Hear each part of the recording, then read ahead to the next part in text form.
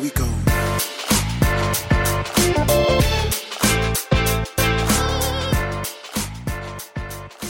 Welcome to the Father and Son podcast, where my father and I chat about many topics of interest. Chatting is an important part of learning and growing. Check it out. Here we go.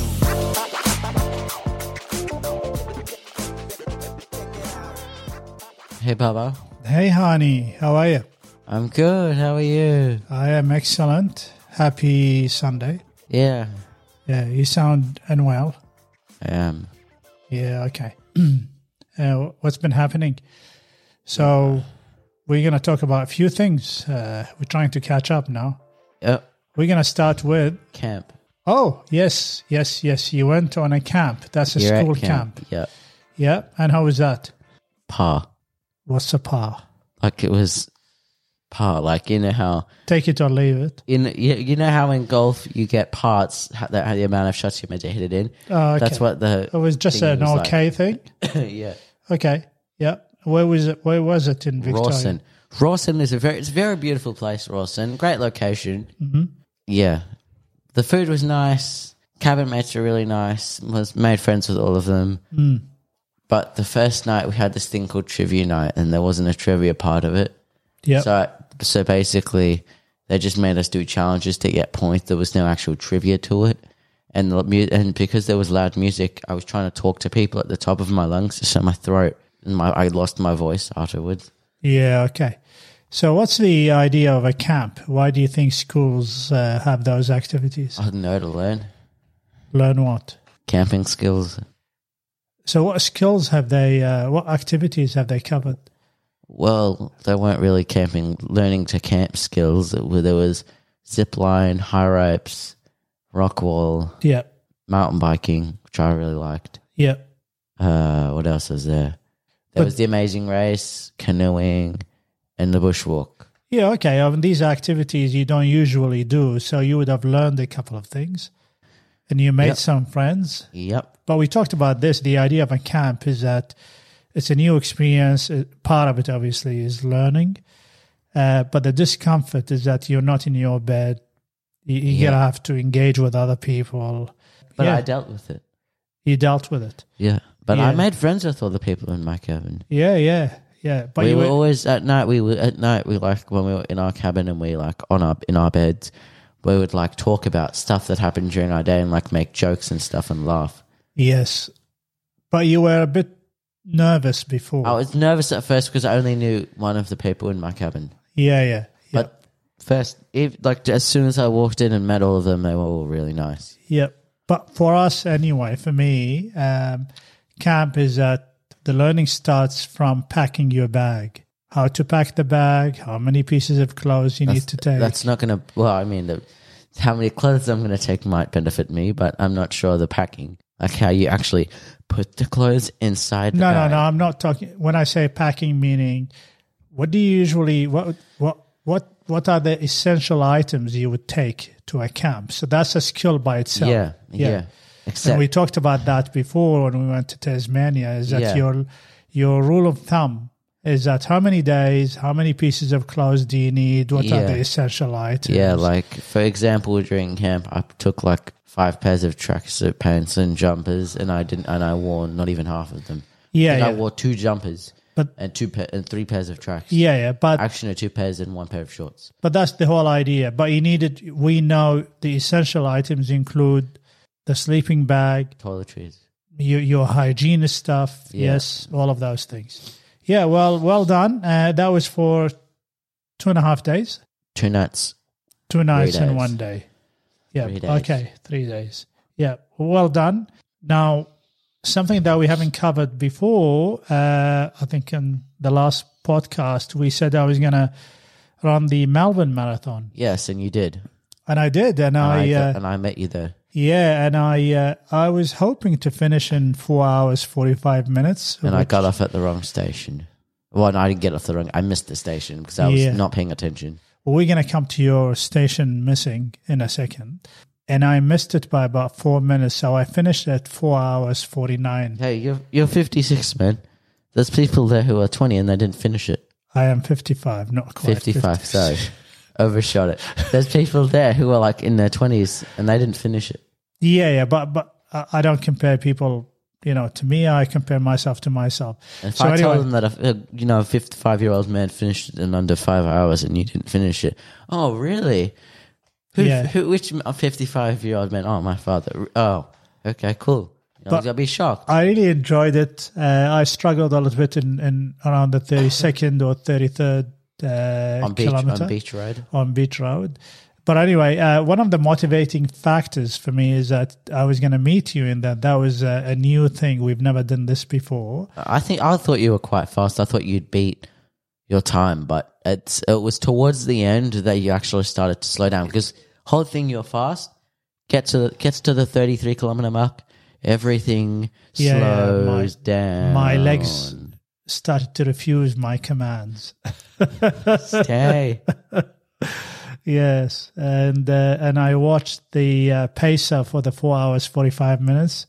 Overtakes me, and then but I was very happy to see you in there, and it was really a marvelous experience. When you saw the 4 hours 45 minutes pacer overtake you, you should have sprinted in front of him. Yeah, but then my legs did not obey my orders. No, yeah, they literally said nope. No, please. Yeah, no, please. And I was really happy that you took the initiative to be there. Even though I missed the station. Yeah, but we talked about this, Haani, before. We plan and then things don't go to plan, but what do? We sort it out. And we learn. And what did you do to sort it out? You called a friend. You called Mum. Yeah, I had her on the line for basically the whole train ride.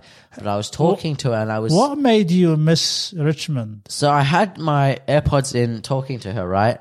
And she's like, are you close to Richmond Station? I said, yeah, I'm maybe 1 or 2 stations away. Oh, so she was on the phone with you. And we were chatting, and we started to get so into the chat that I was like, because I was trying to keep my head down because I was on my own. I was still worried.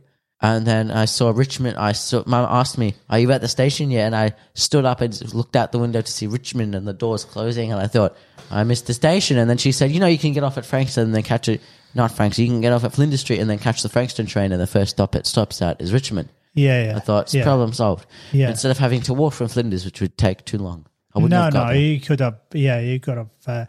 And then we met, and then that was fantastic. So I'm really happy that it was a win-win for both of us. And we had some delicious sushi and Coke afterwards. Yeah, that's my tradition anyway. And Haani, we watched a couple of movies that really made a huge difference to us. Yeah, one with actually both of them have the main actors passed away. Yeah, so let's talk about Jackie Robinson. Jackie Robinson. Yeah, what's the crust of it? He was the first African American baseball player. Yes, yeah. And what did he need to go through to really? Because at the time there was a lot of racism, and but what got him through? What did he focus on, and what was the guy's advice to him? Just want to play ball. Play ball and ignore the noise. What did he say to him? Respond to their racist comments with playing and scoring. And was it an easy thing? The answer was it an easy thing for him to listen to insults? No, it wasn't. One of my favorite things that the Mr. Ricky said was, I don't want you to not have the guts to fight back. I want you to have the guts to not fight back. Yes, because we talked about this before. Sometimes not fighting back is a sign of courage. And that's what Jackie Robinson, he was focusing on the historic moment. So Mr. Ricky was focusing on that. So that was really enjoyable to watch. And then we watched The Knight's Tale. Yeah, with Heath Ledger. Yes. And what did we learn? That was a funny, really... lots of pain. Lots of pain. Geoffrey Chaucer and his friends in there. But what's the key message in there? Follow your feet. But what was the original message when the father challenged his son? Anybody can change their... Name. Stars. Yes, anybody can change their stars, meaning if you were born a peasant at the time, so he was born a commoner, and he wanted to be a nobleman. So, and he got there. He changed his stance. And he was in stocks because he was found not like a lord. Then he wasn't of noble descent. He wasn't of noble descendant. And then the prince came down and said, actually, my personal historians have found that he's of ancient noble descendant, took him out of stocks and knighted him straight after he came out of the stocks, Sir William Thatcher. Yes. And the other thing what worked for him is he's got a very good group of friends around him. And his father. And that was really a very moving movie for me anyway. At some stage in my life, I watched it and I was inspired by it. And the last thing we want to talk about is, unfortunately, the All Blacks and the World Rugby 2023. I hate the ref that refed that game. So the All Blacks, we woke up at 5 o'clock in the morning and to watch them. They were playing South Africa. Yep. This is a replay of 1995 when South Africa beat them as well. With John Olomo. And unfortunately today, again, the South Africans won by 1 point. And that was a heartbreaking. They would have had 2 tries if the ref actually used his eyes and saw the South African guy put his arm in and smack the ball. But that's the whole idea of sport, Haani. Let's just make it controversial because I actually want South Africa to win and I'm the ref. I do whatever I want. Yeah, I doubt that the ref did what he could do best.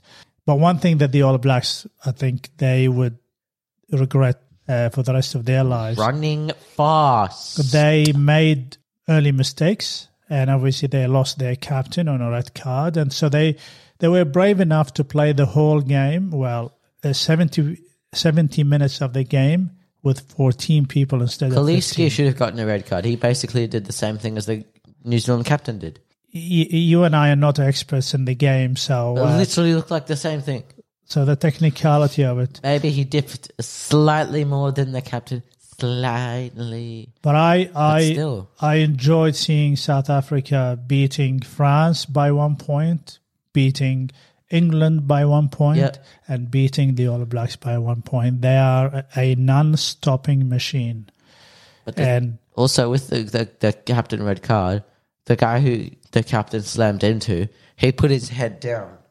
He literally put his head down, so that's going to give him more contact. Yeah, but... So, again, if the ref used his eyes, they would have seen. There are subtle differences between the two cases. So we're talking about the New Zealand captain got a yellow card and then the South African... It to a red card.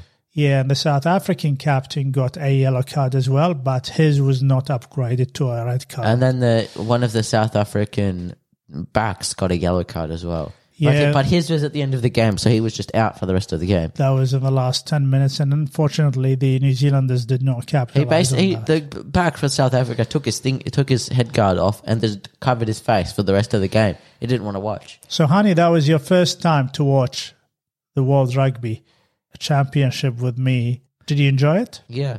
Tano Umaga up there was going, what are they doing? Yeah, Tana is an old...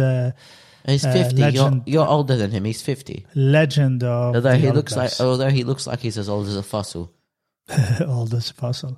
Well, we're coming to the end of the podcast. So you've got an upcoming week. You've got quite a few things. November is going to be a critical month, and before you know it, the year will finish, Haani. We are planning our trip this year, but we're going to go to the Grampians this year. So we're going to talk more about it in the next episode. Yeah, we are. And until next time, stay well and stay safe. Stay well. By the way, Tano Umaga, he looks like Bob Marley with those braids. Just dreadlocks. Thank you for listening to this episode of the Father and Son podcast.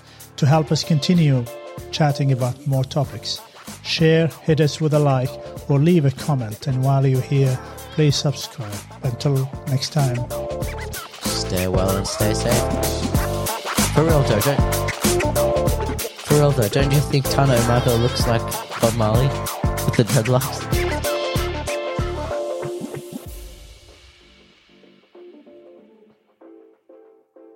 She had very intense eyes.